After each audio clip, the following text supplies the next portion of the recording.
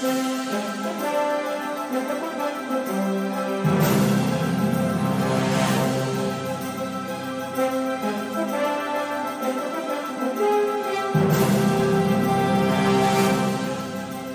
hello again and welcome to another episode of the Hyperion Adventures Podcast. I'm Tom. As always, I'm with my wonderful, intelligent, gorgeous, very hardworking, very presidential wife and co-host, Michelle. I was wondering how you're going to fit that in. Thank you, sweetie. I don't know. I never know what I'm going to do. It just comes out. Well, thank you again. And hi, everybody. So good to have you with us. We are recording this episode on Sunday, February 18th, 2024. Yes, it is President's Day weekend. That's what this is all about. So just to kind of give you an idea of what's going on and why the topic is what the topic is today. I know, right? There had to be some reasoning. For sure. And Michelle always has the best topics.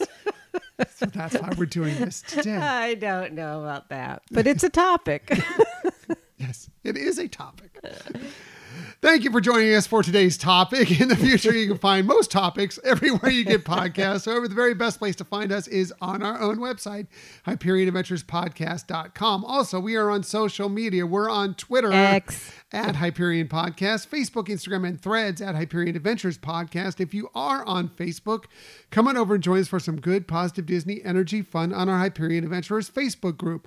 Also, we're on YouTube. We may have a new YouTube video coming here very soon. You might want to check that out. Subscribe. We're at Hyperion Adventures Podcast there. And if you ever want to contact us for any reason, please hit us up at our Gmail account, HyperionAdventuresPodcast@gmail.com. And if you feel like you don't have enough of us already and you aren't a subscriber to our newsletter, we invite you to do that as well. Yes, please sign up for the newsletter. We're doing some great things there. Michelle adds in a lot of different contests that are going on. So you don't want to miss some of these great contests where you might be able to win.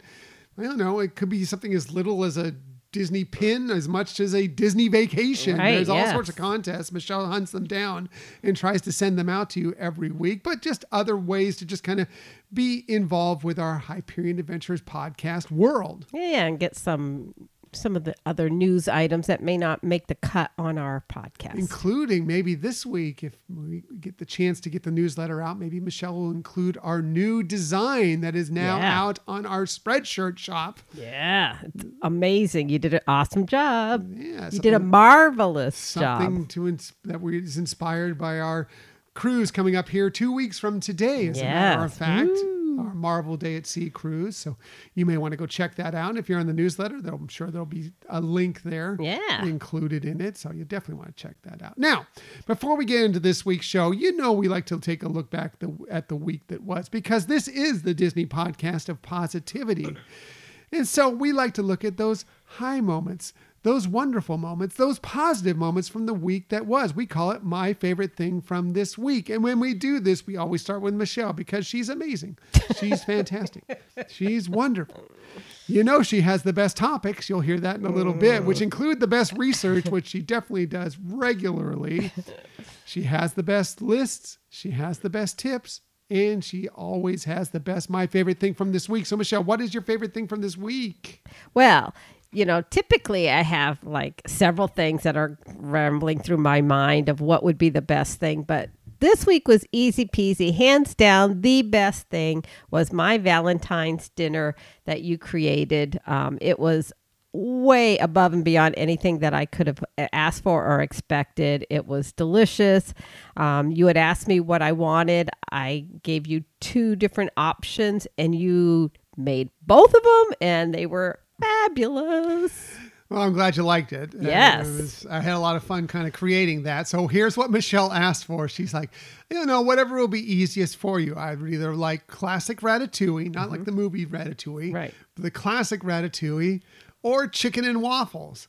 So as you would, I decided to combine the 2.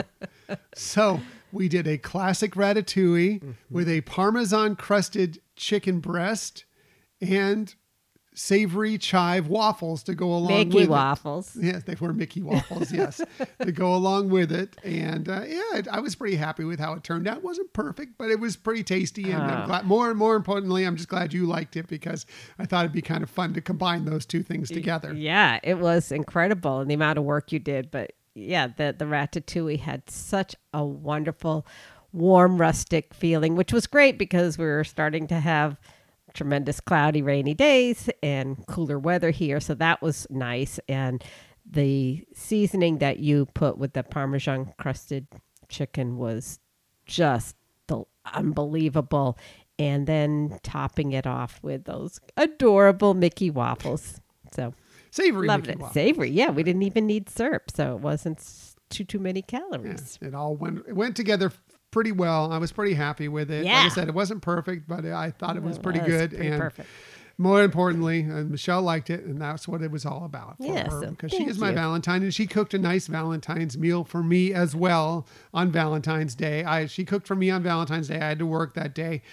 Yesterday is when I had more time, so I put together this meal for her as a kind of a belated Valentine's gift for her. That was fun. Well, thank you, baby, and thanks again for all that hard work. Yeah, the nice things you did for me for Valentine's Day were my favorite thing from this week, and for sure. So go along with that.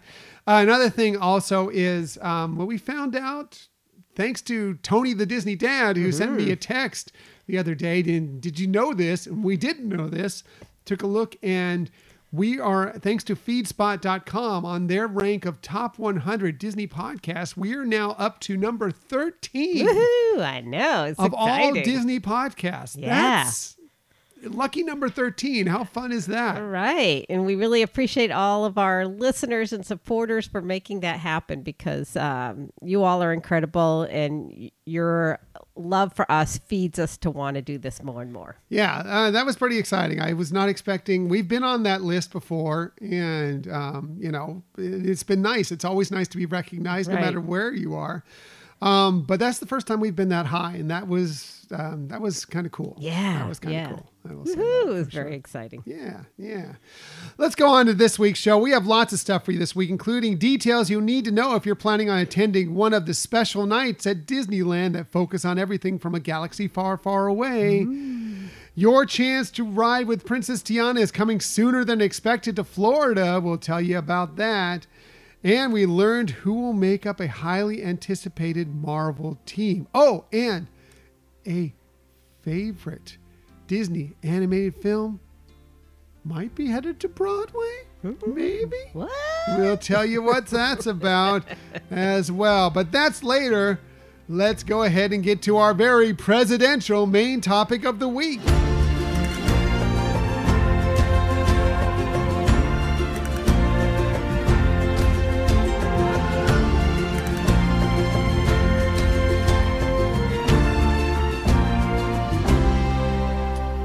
Yeah, so as we mentioned earlier, this is President's Day weekend. Yeah. Monday is President's Day officially. The day that celebrates all things presidents of the United States. And you know what? Disney parks do that a little bit as well. They celebrate every day a little bit of Disney presidential. Right.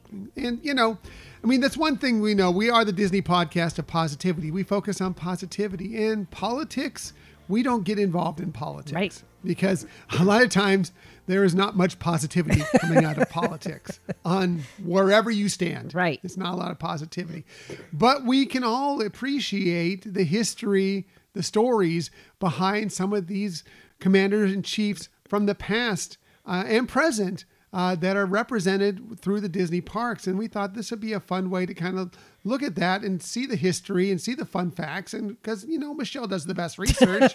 So we're going to hear all about it today. So Michelle, go ahead and take it away. All right. Well, thank you for that very wonderful intro, honey. And hopefully this won't come across as a history lesson, but maybe peeling away some of those details on what the Imagineers have done to create the magic that really touches our emotions when we go see some of these attractions, sometimes even producing some watery eyes, you got to admit. And as always, got to throw in some fun facts and some secret things maybe to look for next time you explore some of these. Secret. I love a secret. So, anyways, I thought one of the ways that would be kind of fun to start this episode off was kind of looking at some of the relationships that Walt Disney had with some actual presidents, and I came up with my top 5 favorites here. Oh, okay. Actual 5 or Hyperion Adventures podcast? Yeah, no, 5? This is actual 5, and there could have been more, but I thought, all right, for time's sake, let's keep it with the actual 5. So we'll start with Franklin D. Roosevelt. And according to the archives, the Disney archives, one of Walt's earliest presidential associations with FDR actually came in January of 1934. Wow. Yeah, right? That was a long time ago. Way before when the parks opened, about 21 years before. Anyways, there was a letter to Walt from First Lady Eleanor Roosevelt where she told him that their entire family enjoyed the antics of Mickey Mouse, and she calls the president one of Mickey's devotees. So Walt would later appear on a May 1939 radio broadcast with FDR, celebrating the opening of the Met Museum of Art in New York City, and the First Lady herself visited the Walt Disney Studios in April of 1941.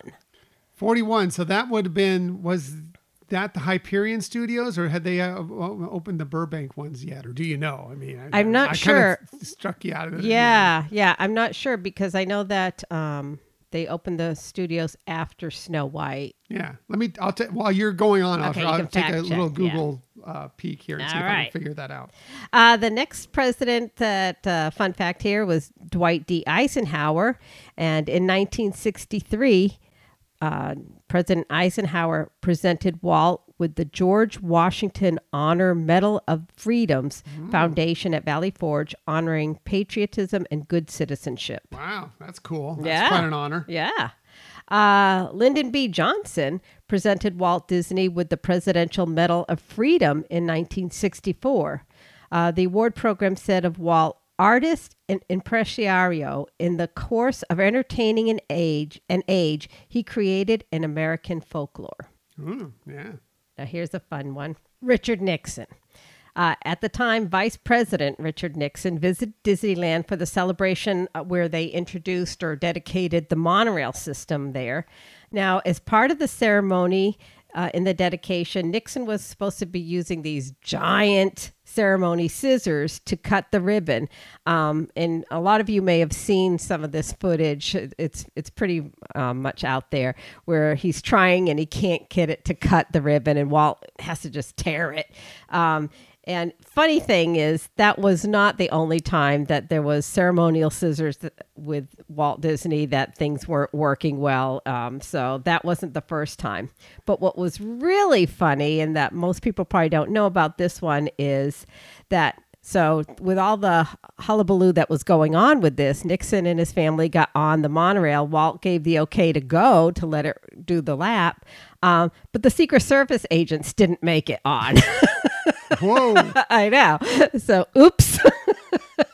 Scary. I know. Everything obviously went okay, but that was kind of a little funny thing that happened. And the other little more to this is that Nixon's daughters loved it so much they said, let's go one more time. And Walt said, okay, because I guess he wasn't aware of it. The Secret Servicemen were trying to still get on it, and they didn't make it. So 2 loops without the Secret Service. We've all run up there when the monorails just pulled away and we just missed it. It's true of the Secret Service as well. That's right. So that the presidential kids, the first family, definitely get to call the shots there, right? Yes, for sure. By the way, going back, I did do a Google search.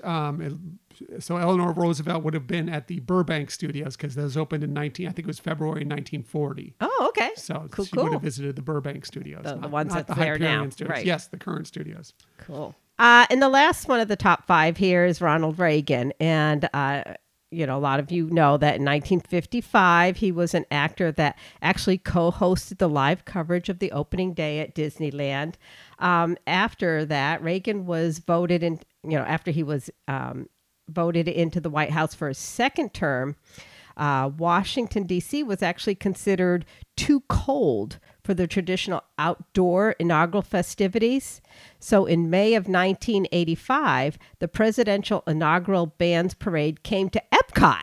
And it was the first for the Walt Disney Resort and one of the few times the inaugural celebration was held outside of the Capitol. Interesting. I had no idea that happened. Know, right? That's pretty cool. There's already my, wow, I had no idea. I learned something new from Michelle. I think I've learned a couple things already, but that's a big one right there. Well, thank you.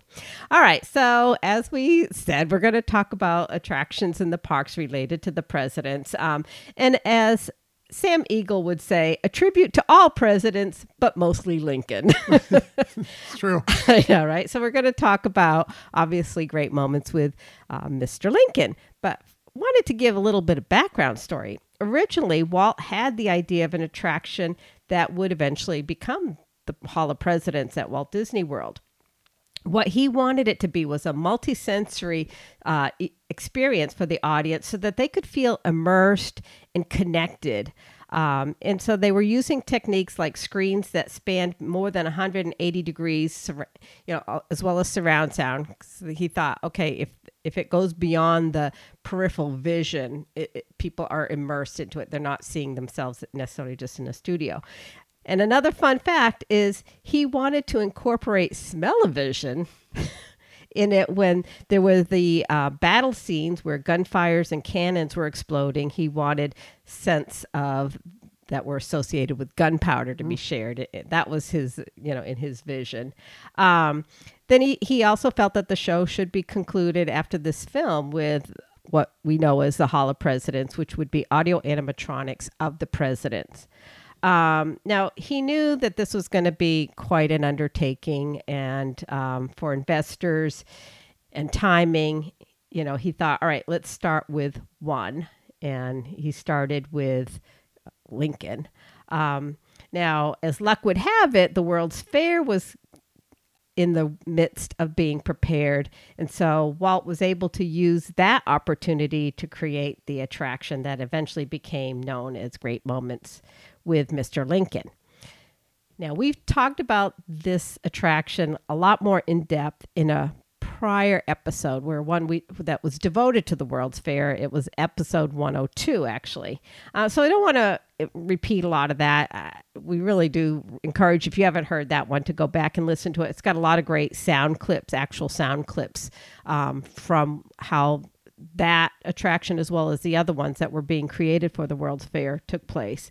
But anyways, did want to give a little bit more backstory that I don't know that we necessarily shared in that episode. One of the things is that Abraham Lincoln was one of Walt Disney's heroes. And in fact, his love of this president came through when, for a school project, he actually made his own stovepipe hat and recited the Gettysburg Address in front of his class.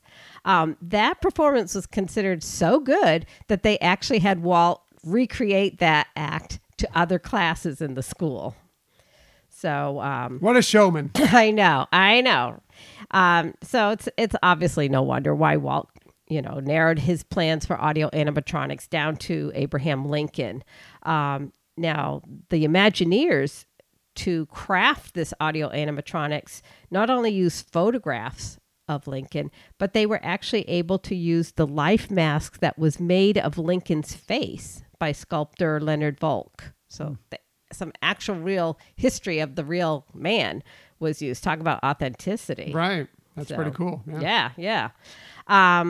Now, as I mentioned, Walt's original plan was to have a full presidential review at Disneyland, but it was in 1962 that Robert Moss, who was the head of the New York World's Fair, was doing a studio tour with Walt. And Walt Disney said to him, "Do you want to meet Abraham Lincoln?" And, the guy was like, "What?" Looking so confused. So Walt says in an interview, he said, "Come on in and meet him."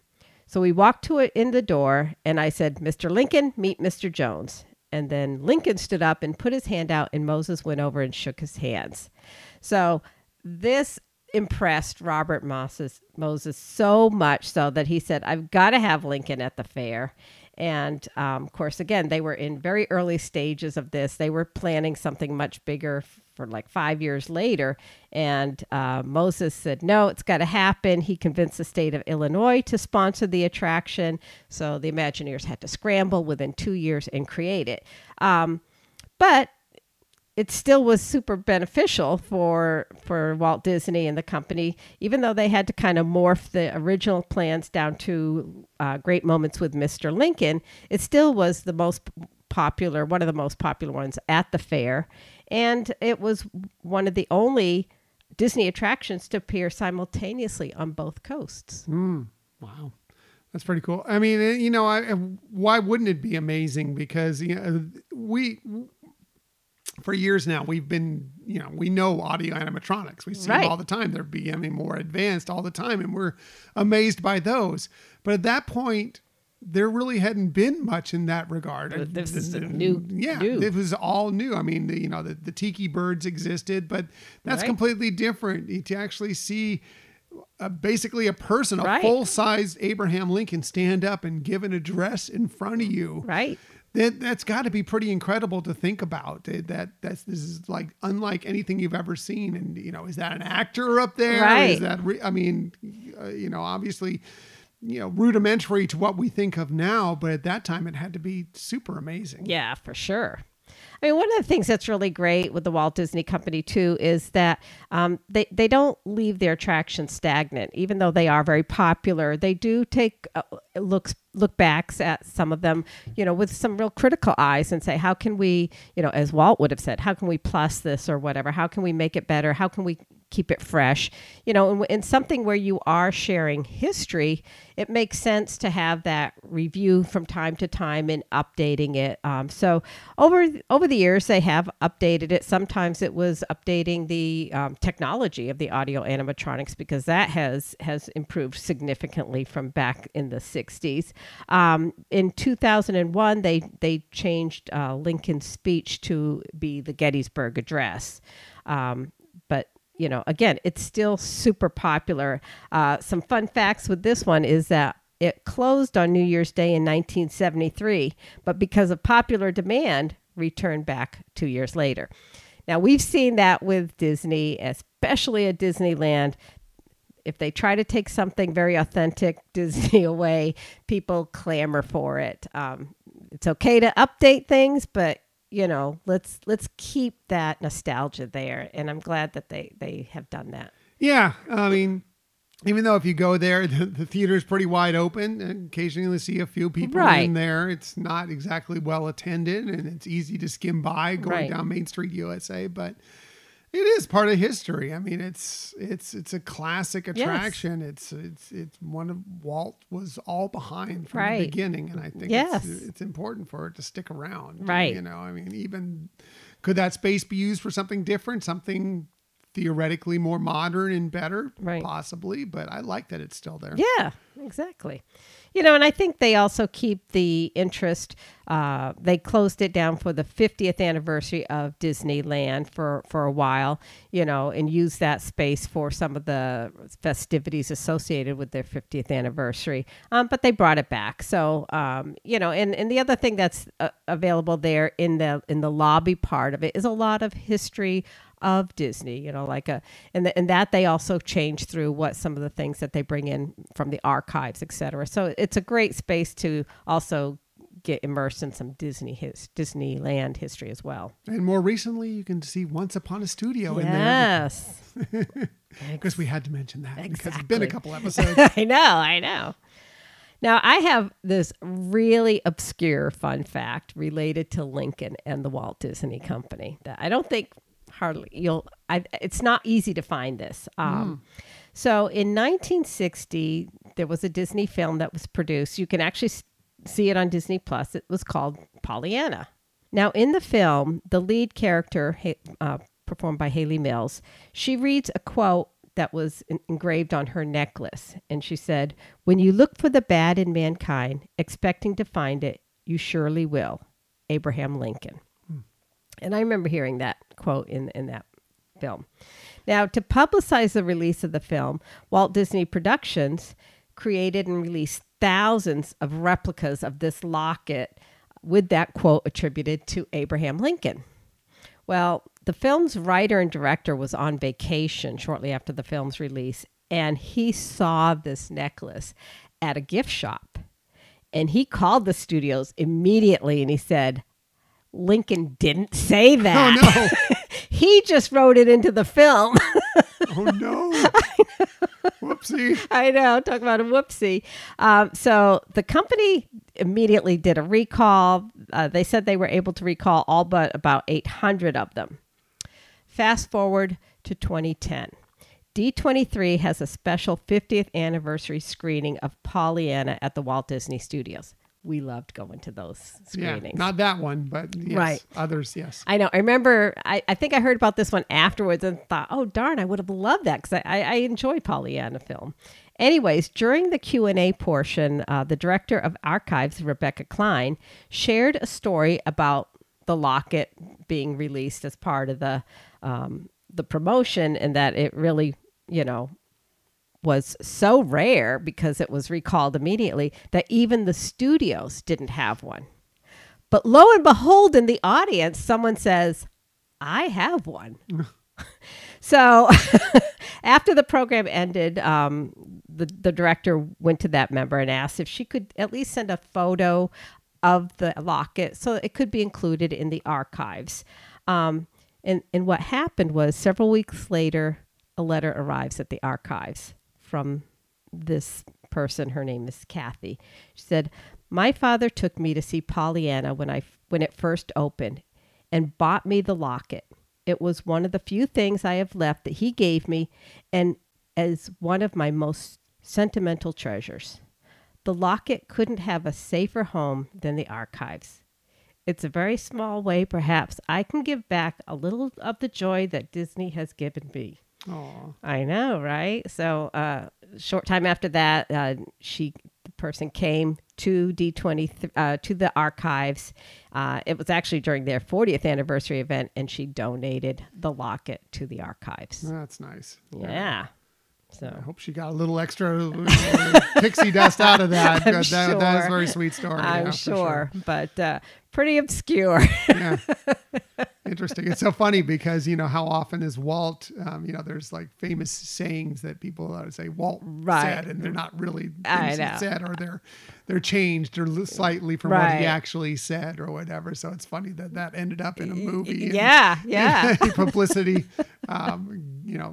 release and everything. Right. Well, it's funny because I remember at one time Googling that quote and couldn't find it from Abraham Lincoln and thinking, because I wanted to kind of see what was the circumstance that he gave that to, that quote that he said that. But so apparently now we know he didn't. He didn't. Yeah. It was just the writer of the film. But all right. But I like the sentiment. Right? Whether he said it or not, I believe it's true. I know. It is true.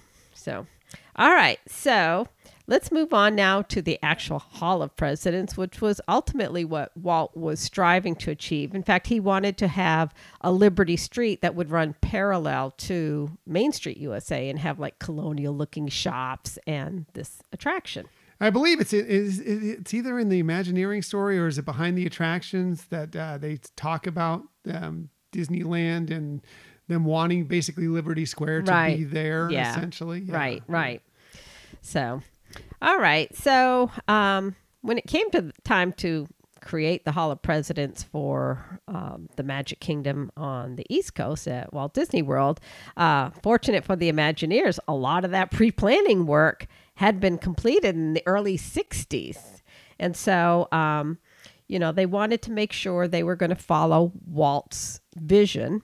And so they wanted to, again, create that immersive connection with the audience.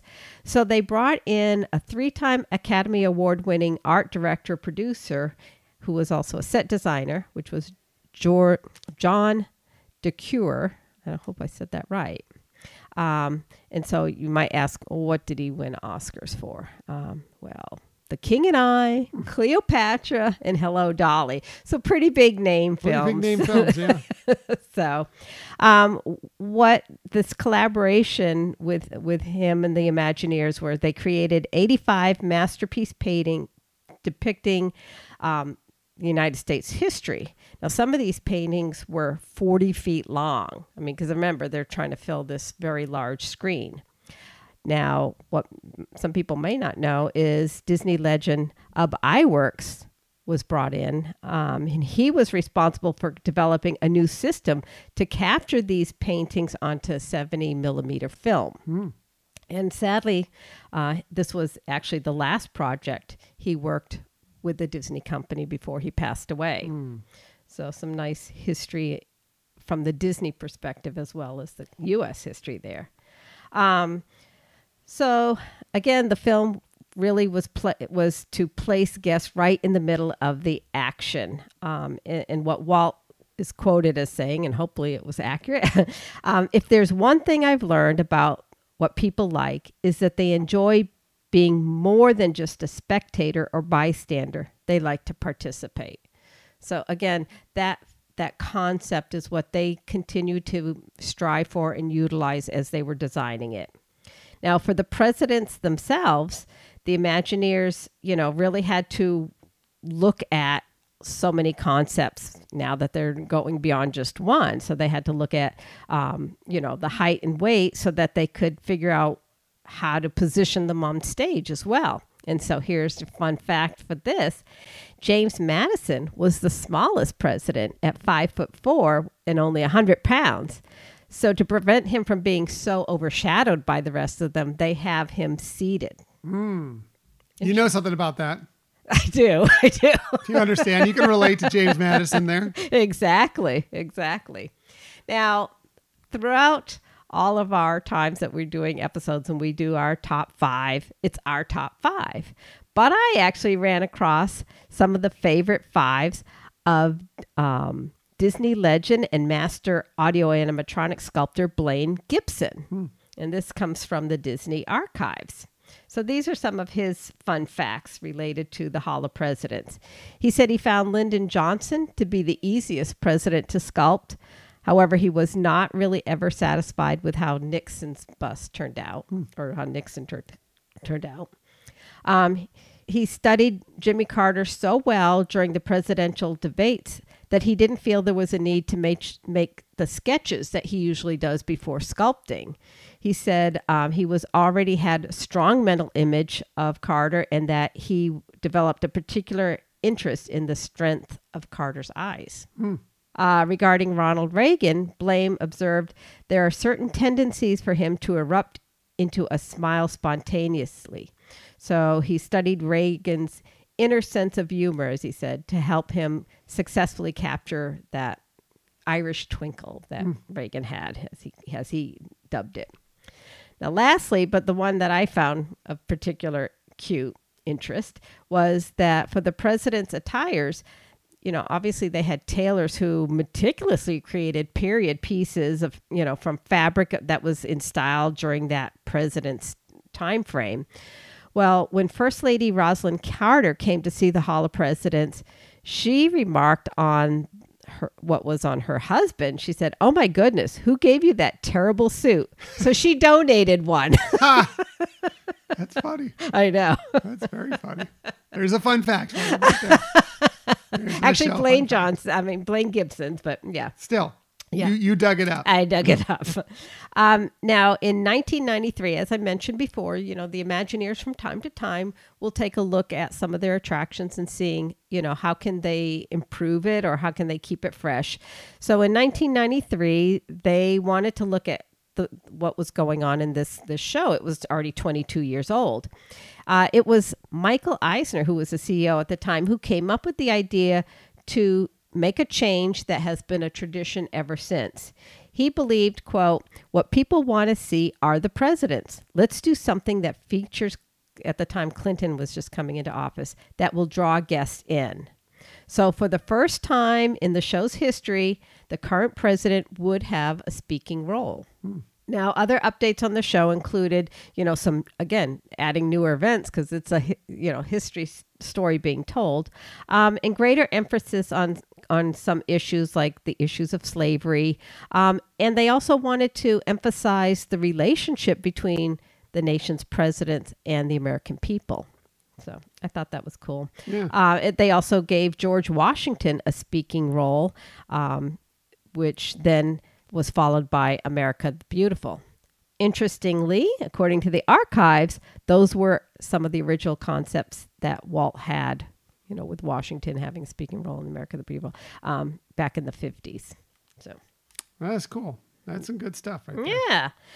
Now, if you think about it, when they were trying to create the Hall of Presidents, not only did they have the daunting task of now they have to create so many more than just Lincoln, but now they were having to create ones that people knew, people were seeing on TV, people had their own mental image of. And so that made those issues and details much more difficult to do because they wanted to make sure, people didn't have references like from a history book or, an obscure black and white photo from so long ago. People were actually seeing these people in live action. So that did create another level of challenge for the audio animatronic programmers. So they had to really be mindful of that and started to realize they had to pay a lot of attention to now movements of people as well. And an example they gave is that when the Clinton speech, while they were actually recording him making the soundtrack for the audio animatronics, they noted his clothespin thumbs up gesture and made sure to incorporate that into the show. Another example of details is George W. Bush.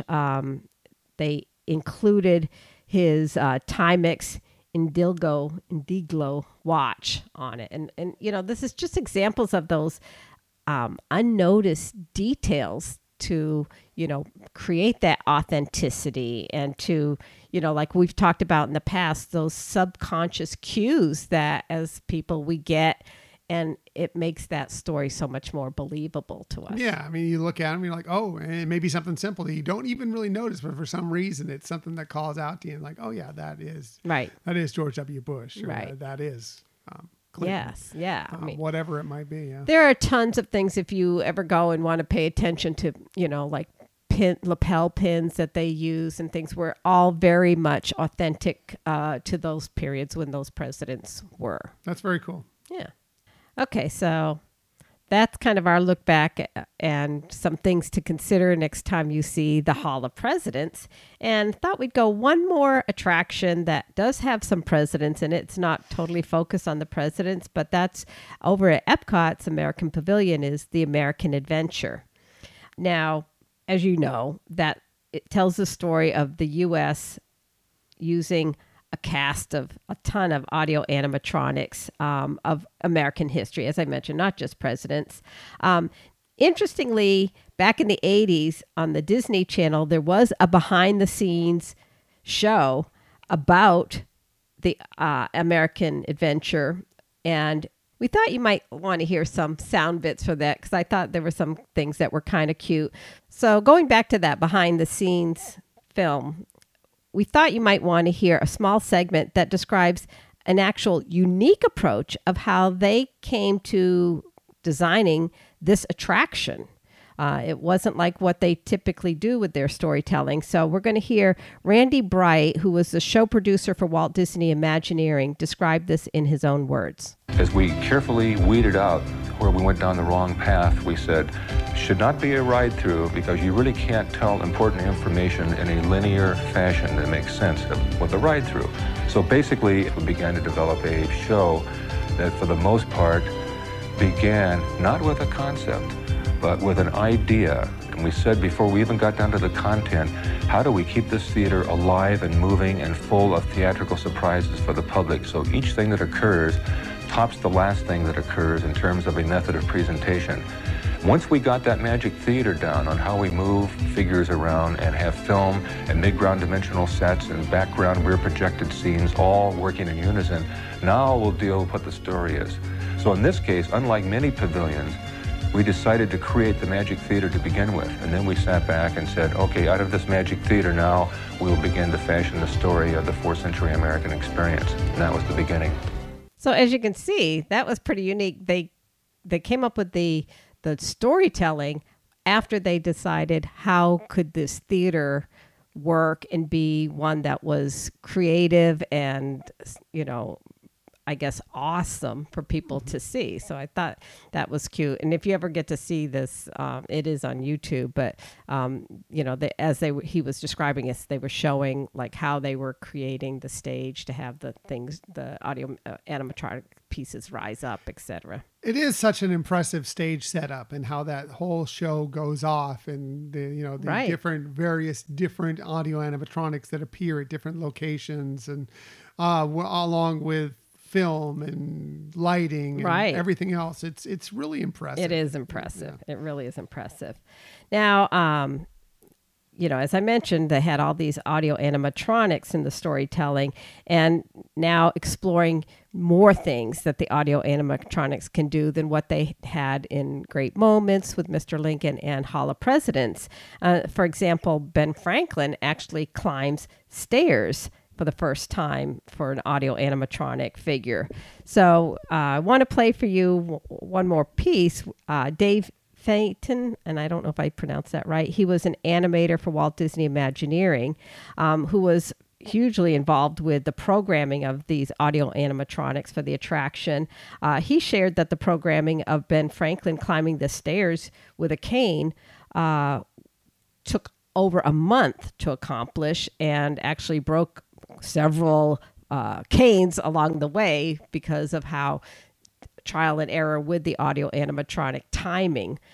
So here's what he said about his experience in programming Thomas Jefferson. I see how I tied it in with the president there. Also, his cohort, Thomas Jefferson, is an extremely complicated figure. He now sits at a desk, and one day I made a little mistake with him, in fact, where he actually put his hand underneath the table, and by the mistake, he actually picked up his table and threw it across the room and demolished it. We're always worried about some of those animatronics going to rise up against us. I know. Back off. Right. Thomas Jefferson gets a little angry. It's all good. A lot of struggles writing that Declaration of Independence, there.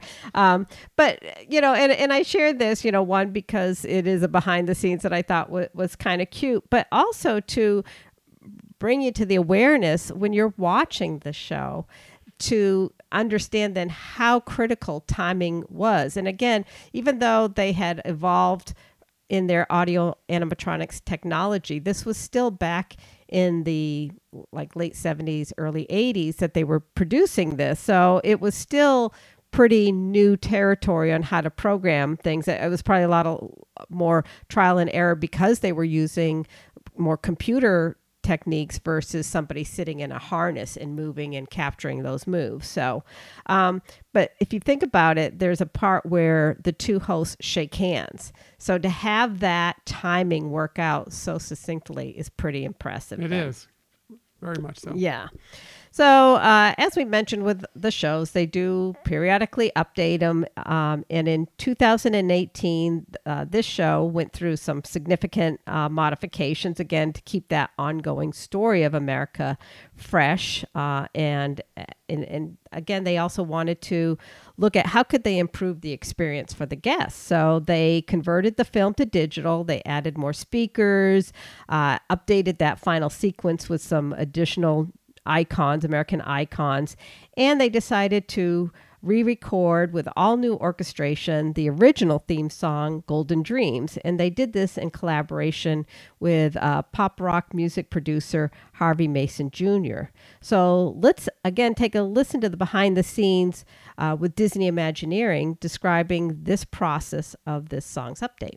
My approach was to be respectful of the original. And then I also tried to make it contemporary and somewhat relevant to what's going on in music today. After going on a journey of excitement, some down moments, some sadness, some introspection, I wanted people to leave on a high note of, man, this is great, I love America. To hear the new version go down was amazing. It's a beautiful performance by the orchestra. Many moments in the film, it swells to this incredible, almost stand-up, beautiful emotion that only a rich chorus can bring. So we brought in some of the best choristers here in Los Angeles.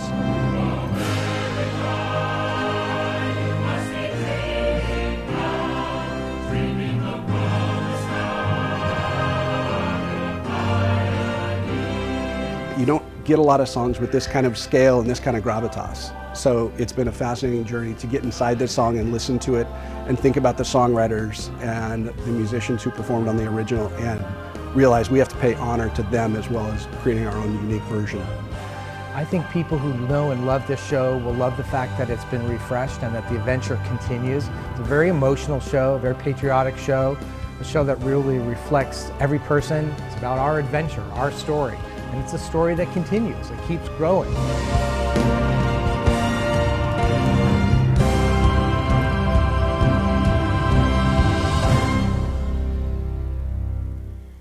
I thought that was kind of cool. It just, when you hear that song, especially in the newer rendition, it is just really heartwarming. It brings pride and joy for what our history has been, and just amazing. Not just what's been, but also going forward. Right. You know, that's what's impressive to me about that song. And it's also played, you do get that as well at Great Moments with Mr. Lincoln. It's an amazing addition to whichever show you're seeing. Right. Exactly. So before we end, I just wanted to point out one more thing in this attraction to look for as you're walking through the halls to get into the theater. There are flags, and I'm sure people have noticed that. But you might want to watch for one in particular. It has 15 stars and 15 stripes, and it is the replica of the one that getting choked up. Francis Scott Key saw when he wrote the Star Spangled Banner. Aww. So. Cute. I thought that's kind of neat that they have amazing. there. I didn't know that. And again, another thing I learned today from Michelle. And like I said, in conclusion, I really don't want this to be a history lesson, but maybe some things, either whether it's behind the scenes of how they created things, what they experienced as Imagineers were creating this, and just some things to look for so you can appreciate these attractions more, especially these. They've been around for a long time. They don't always get, as you've mentioned, honey, that they don't always get huge crowds coming to see. It's not a virtual queue for Great Moments with Mr. Lincoln. No. And I'm not saying it's obviously not among their long-standing ones that people want to go see over and over and over again. But from time to time to go back and experience and appreciate, one, the history that as a country that we have, but as a company that the Disney company has, and how do they mesh those together to try to, touch our lives and touch our emotions. And even though they've been around for, more than a half decade, or, there's still things that are relevant. Half century. Right. Half century. Yes. Thank you. That are around and, reminding us of how incredible our country is. Yes. Very good. Michelle's research is always the best research. I always learn so many new things. I think I know these attractions, and then Michelle always shines a light on something that I just, didn't know. So great job, sweetheart. I knew. Well, thank you. Once again, this was another one where she, I midway through the week, she's like, I don't know. It's going to be like a history lesson. It's not going to be, I don't know if anybody have any interest in this. That's when I know it's going to be fantastic. And once again, it was. Good job, Michelle. You're way too kind, but thank you. I hope our listeners found it interesting, at least in some parts. Yeah. I found it interesting all the way through. I really appreciate all the hard work you did, and it was fascinating. Well, thank you. That is our look at Disney's presidential showcases revealed.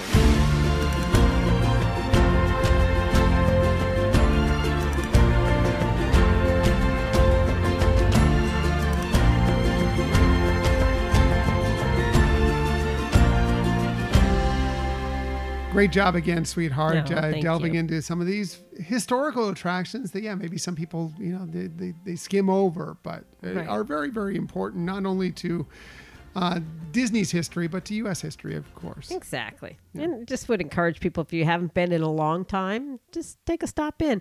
If nothing else, they're all, a little bit longer, so you can get out of the elements, whether it be excessive heat or rain or cold, and just also get some review of your emotions. We just saw a preview of my tip right there from Michelle. So now you know what my tip will be later. Maybe I'll just skim over it. But Yeah, great job. Great job, Skylar. Thank you. Very, very good. As always, Michelle's research is always the best research, for sure.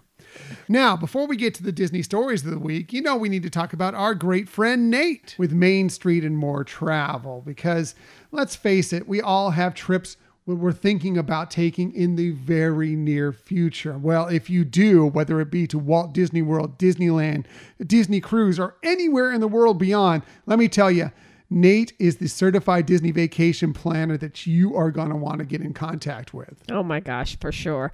As we, mention all the time, he really has firsthand knowledge of things, so he can really help you plan, customize a trip that is going to be the best for you, answer your questions. It's really concierge level planning that doesn't cost you anything. High end. It is high end stuff that he will help you out with, answer all your questions.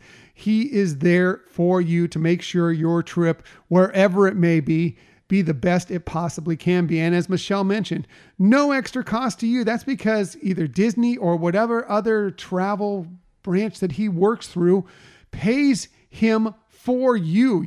What you end up paying is exactly what you pay if you did all that work yourself. Only you can save that time and just relax and enjoy and let him set it all up for you. Right. And you know what? He may even be able to save you some money from you doing it alone, because he is on top of all the deals and steals that are out there. Yeah. There's never a guarantee, but let me tell you, if there's a discount out there, Nate will find it for you. So what you got to do is go to DizTripsandMore.com, fill out the form there, and just contact him, talk to him, tell him what you want to do, and let him get to work for you. Right. So as Tom mentioned, once you fill out that form, Nate will be back in touch with you to start that planning, but be sure to tell him that Tom and Michelle sent you. Yeah. Again, that's Nate with Main Street and More Travel. And of course, Nate worked with us very closely on our Disney Cruise is coming up in 2 weeks. He sent us an email just the other day reminding us, hey, it's coming up. I know. So right? Definitely check him out.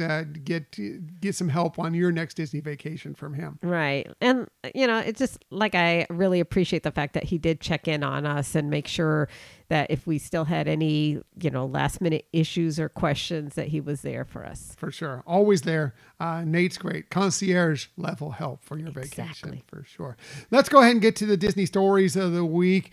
I do have a few for you this week. I'm going to start with details you'll need to know if you're planning on attending one of the special nights at Disneyland that focuses on everything from a galaxy far, far away. This from the Disney Parks blog. They said, with twice as many event nights this year, Disneyland After Dark Star Wars Night is back with galactic entertainment, novel themed snacks, and unique photo opportunities on 8 separate nights at Disneyland Park.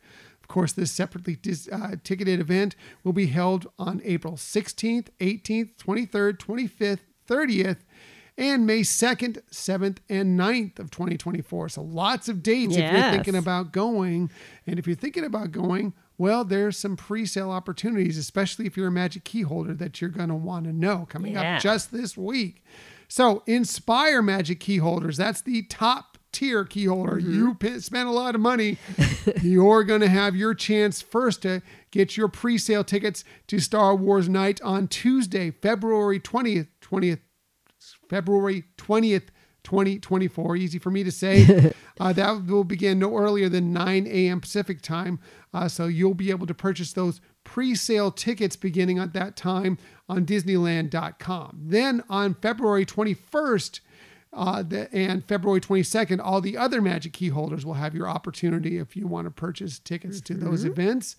And then finally on February 23rd, tickets will go on sale for the general public. So those are the dates you'll need to know this week if you're looking to try and get involved in Star Wars Night. I think that a lot of those dates will sell out very, very quickly. Yeah, I'm sure this one's going to be super popular and, like you said, will sell out. Mm-hmm.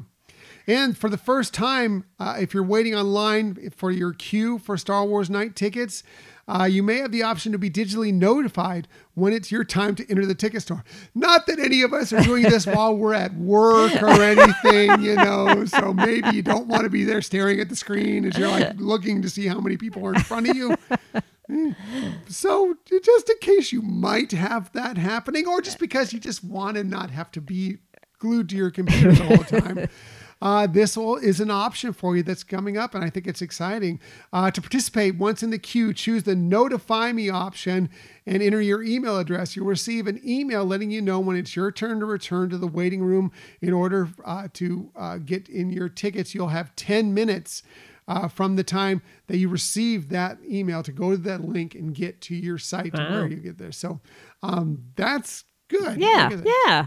Not that anybody or us was ever doing this while we're at work, but just in case, it's kind of a good possible way to still get your work done and maybe not get caught. Right. Or even other things that you could be doing. But yes. Could be. Yeah. But it is great that they're enhancing that process for the virtual queues to have some notification, so you're not, like you said, just staring at the screen. Because sometimes it could be quickly and you're only there for 5 minutes, but a lot of times you're there for an hour, 2 hours. Right. You never know. We've been in those queues for a long time at Exactly. times. So it's good for them to have this option for you, so you don't need to be like watching it all the time.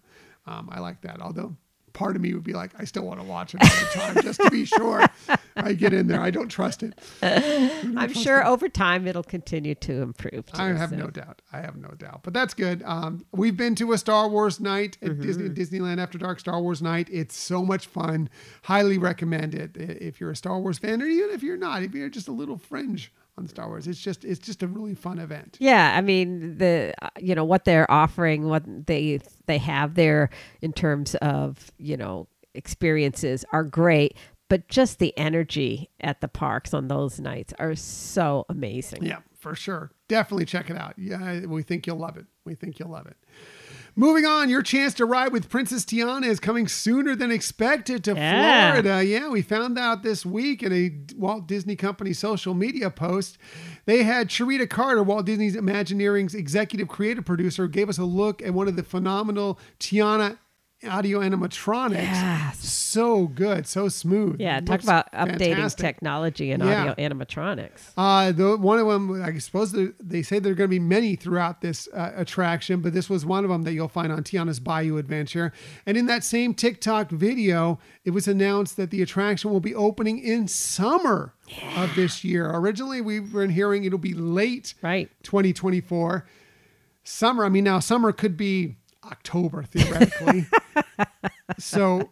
But that's exciting news. No word yet on Disneyland. We know that Disneyland's version of Splash Mountain, which was changing over, of course, to Tiana's Bayou Adventure, closed a little bit later, so they got a little bit slower start on it. Plus, I think maybe some of the crazy weather that Southern California has been getting may have slowed some things down as well. So we don't know when that one's opening up, but still, it's exciting news that over here in Florida, that Tiana's Bayou Adventure will be open at some point this summer. I'm hoping for some maybe DVC, some annual pass holders, soft opening previews. I'm hoping for that. No word on that yet, but that would be fun for us. Yeah, for sure. Because we both of those things, and we want our chance to ride on that because that looks amazing. It does. I love the trailer that they released. It's just incredible. Yeah, it is. It looks incredible, and I'm very excited to check it out sometime in the not in nearer future than we expected. Right. Again, now we have another story. We learned who will make up a highly anticipated Marvel team this week. In a throwback Valentine's Day social media post, Marvel announced the lineup of actors that will make up the Fantastic Four. Yeah. Yes, we've known this is coming for a long time. Now we know what the cast will be, and it's been speculated for a while, but we finally have it. They are Pedro Pascal, Vanessa Kirby, Ebon Moss-Bachrach, and Joseph Quinn. Pascal was, of course, previously reported to star as Reed Richards, also known as Mr. Fantastic. Of course, you know him from many things, including he's the Mandalorian, Din Djarin. So they'd be excited to have him there.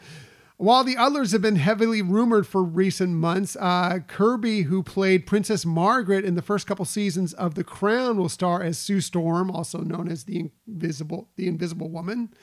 While Joseph Quinn, who played Eddie Munson in the 4th season of Stranger Things, will play her brother, Johnny Storm, the Human Torch. And Moss Backrack, who recently won an Emmy for his role as Cousin Richie in The Bear. He's great. Will star as Ben Grimm / The Thing, which I think is great casting to me because for sure. He's that. He's totally that. Yeah. I can totally see him being that.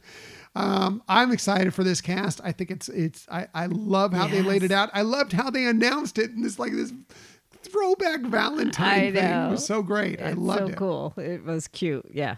And it's exciting. And I'm very much looking forward to seeing Fantastic Four. Yeah, me too. Especially with that cast. Yep. So I think that's coming out in July of 2025, as I believe that's when it's happening. They flip-flopped it with the Thunderbolts, which was moved up to May of 2025. So that will be released. Thunderbolts is going to be released in May of 2025. And now Fantastic Four, I believe it's in, don't quote me on this, I think this is right, July of 2025. Cool. So, the exciting stuff, exciting Marvel news for 2025. Finally, talking about exciting news, is one of our favorite Disney animated features heading to Broadway? What? Well, this from BroadwayWorld.com. Following a recent report from The Hollywood Reporter that a developmental workshop of Tangled is underway, Broadway World can confirm that Disney Theatrical Group is indeed exploring a stage version of the 2010 animated film. It's so exciting. Yes, talk about a movie that is made to be on stage. Yes. We've seen the truncated version that is on board the Disney Magic, I think want to it's say. Magic, yeah. That's on board the Disney Magic. We've seen that, and it's amazing. It is. I can't imagine what it's going to be like to do a full-fledged Broadway show. That means probably Alan Menken is working on some new songs right now for it. If this is all true, that would be phenomenal. Oh, yeah. That would be so cool. That one, we might have to go to New York to see. Yes. Oh, yeah. 100%. 100%. Jen, Frank, Dillos, you willing to host us? We would love to see that for sure. Now, whether the show will eventually land on Broadway remains to be seen, as Disney Theatrical often makes titles available strictly for professional licensing in schools, and future plans for the adaptation have not yet been announced, but they confirm that they're working on something. They're at least they're mulling it about. They're workshopping it, as they say, trying to figure it out. And I think it'll be a fantastic show. I also think Princess and the Frog should be on Broadway, by the way. I think The Princess and the Frog would be a fantastic addition to Broadway. I hope they work on that some point in the future as well. Exactly.